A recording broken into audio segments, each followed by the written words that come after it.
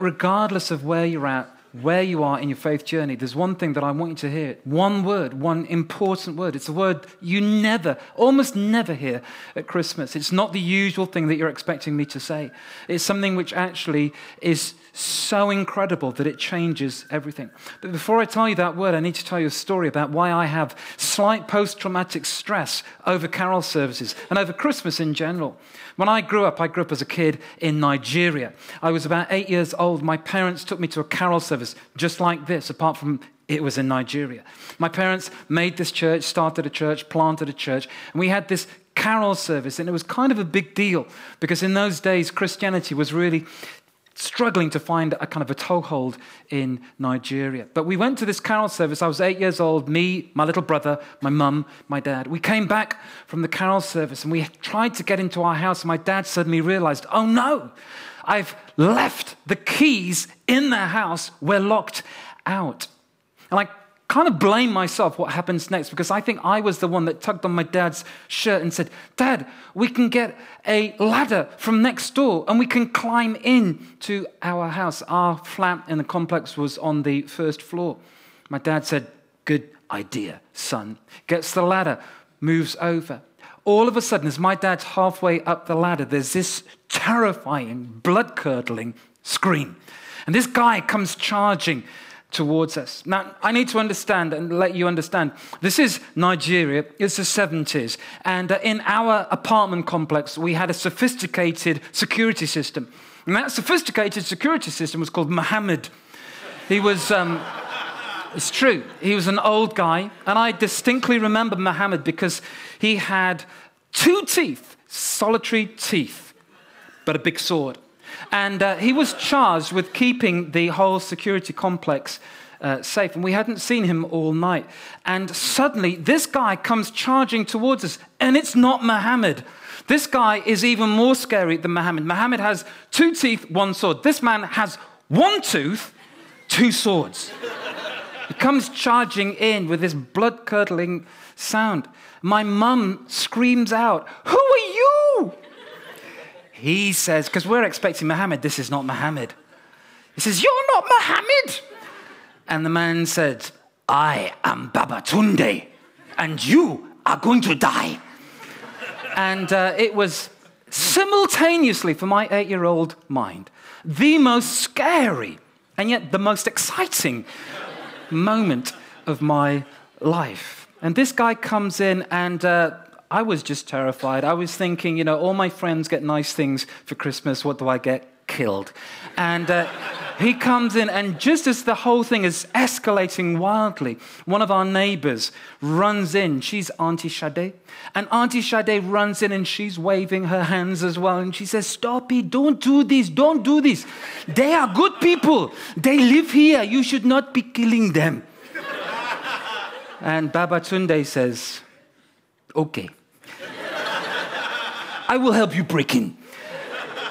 And he takes us. Now, I may have exaggerated slightly. I was 8 years old, and when you're 8 years old, everything is incredibly dramatic. Maybe I wasn't about to be killed. It just felt like it. But what it really did feel like was here I was at Christmas, and I couldn't get into the place where I belonged. I was barred. When I think about Christmas in our culture, it feels like our culture is full of Babatundes.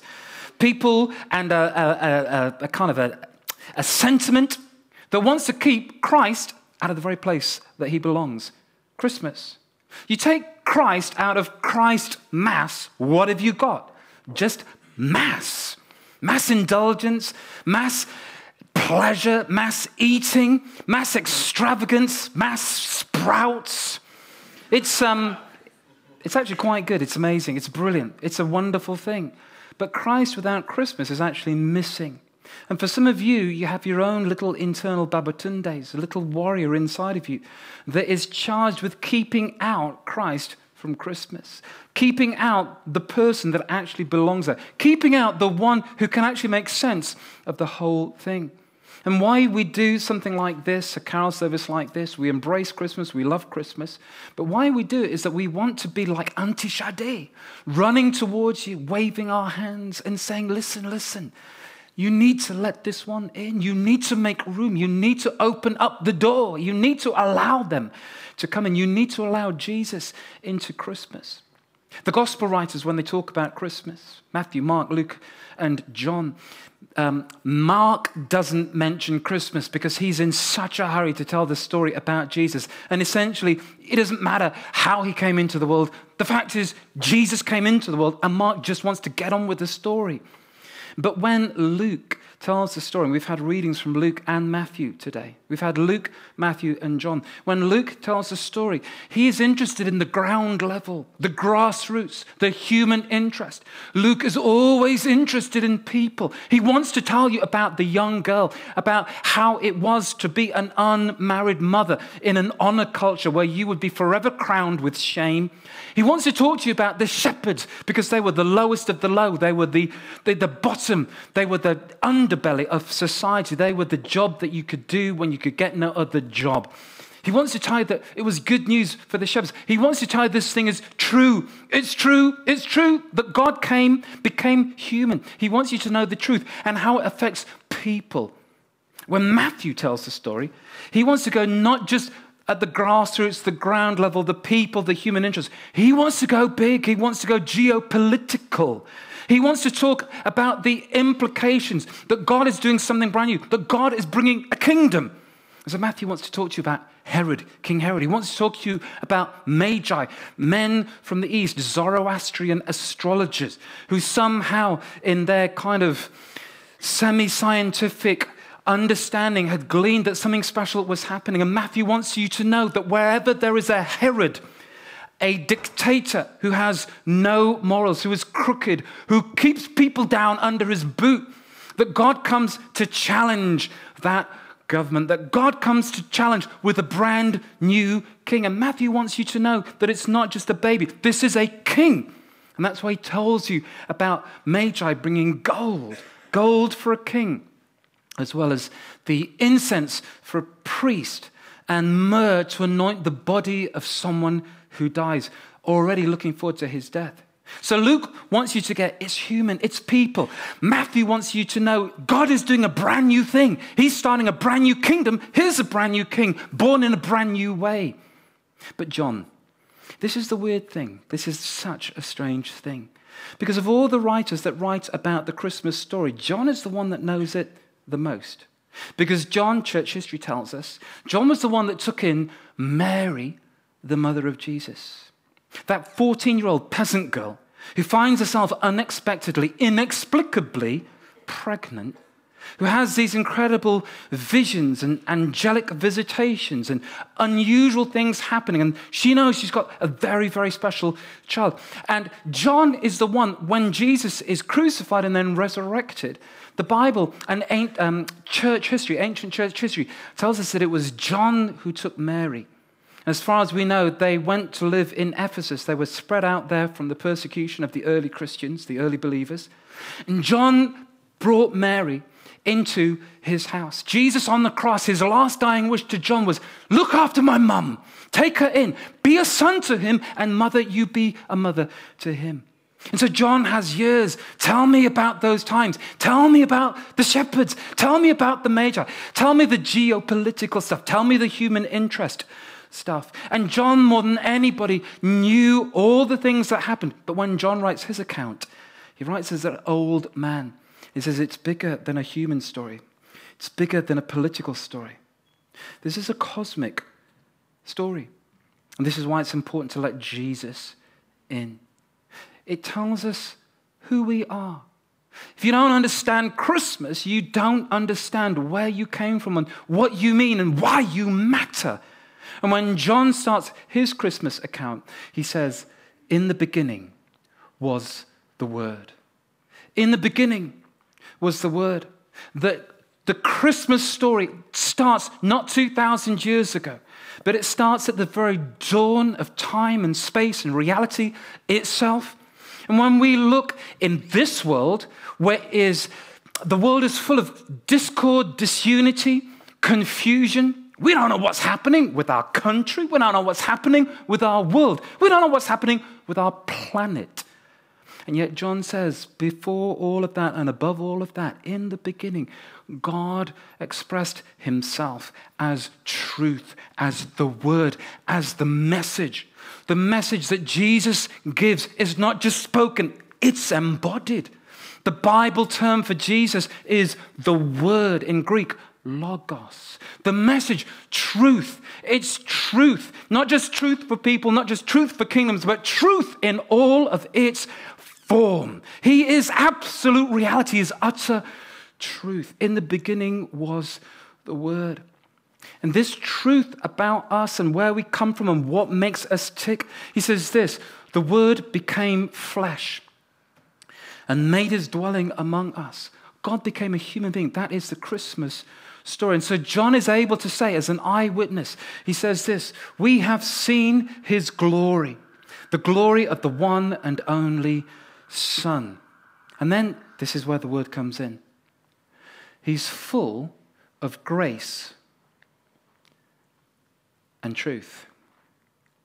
This is the word that I want you to get. This is the word that I want you to appreciate. That Christmas is fundamentally about one thing. And it's not truth. So sometimes Christians can be all grumpy about Christmas. Hey, give us our festival back. Take it back from Julie Andrews. We demand Jesus be put back in there. But actually, it's not just about truth. Because I could tell you the truth about me, and it wouldn't be that great. And I could tell you the truth about you.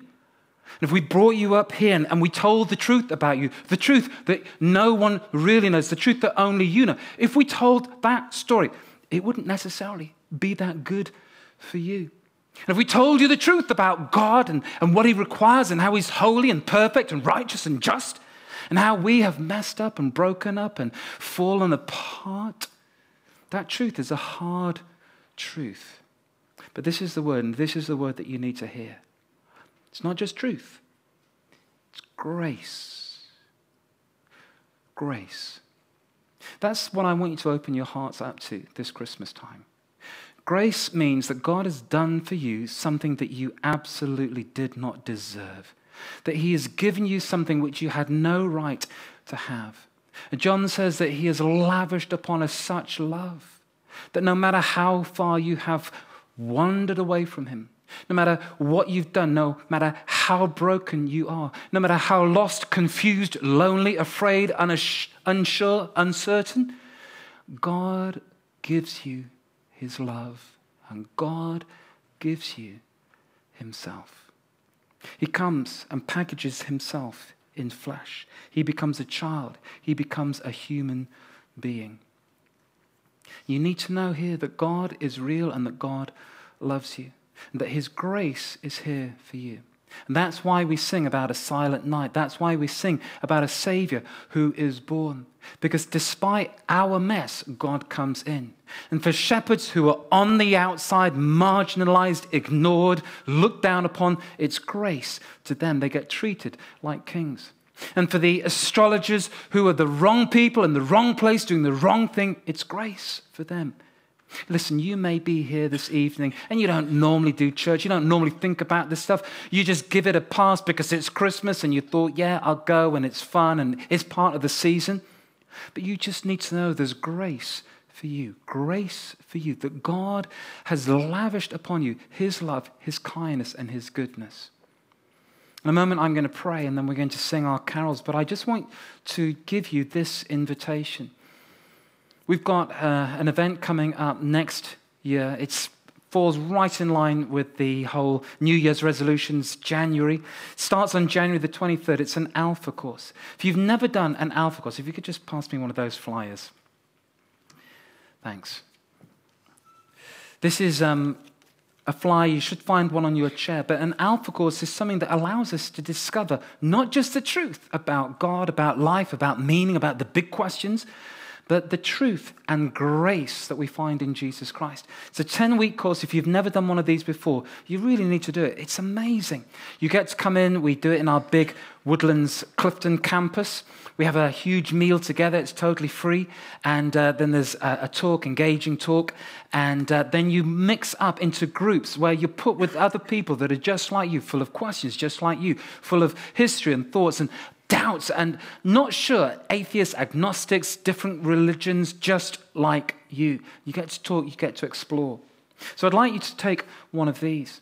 But also by the entrance, as you go out tonight, here's a little thing called Why Christmas, a little booklet that explains the Christmas message, why it makes sense, what it's all about, and how it can change your life. Don't be the Babatunde today. Don't be the one that is barring from your heart the message of the Word become flesh, the grace that we find in Jesus Christ, the embodiment of God's love for you. There's questions that can be answered. There's a search that you can go on and you can find the destination. But it starts with you opening your heart, letting him in, not barring him out, not waving aggressively, but saying, Jesus, if you're really there, I'm willing and I'm open. Let's pray.